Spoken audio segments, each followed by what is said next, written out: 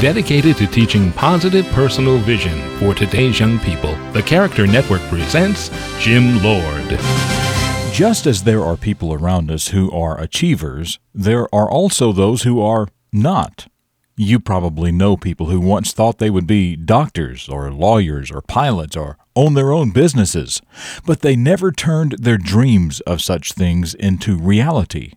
Most people in that situation want to be productive, they want to be successful, but they still work long hours at unsatisfying jobs when they are 30 or 40 years of age, trying to keep up with the bills and raise a family as best they can. You can do like so many others do and settle for mediocrity in school or on the job, the same routine day in, day out. Or you can determine yourself to a higher plane and begin reaping the benefits of becoming an achiever. It's worth thinking about. For the Character Network, I'm Jim Lord with a reflection of your future.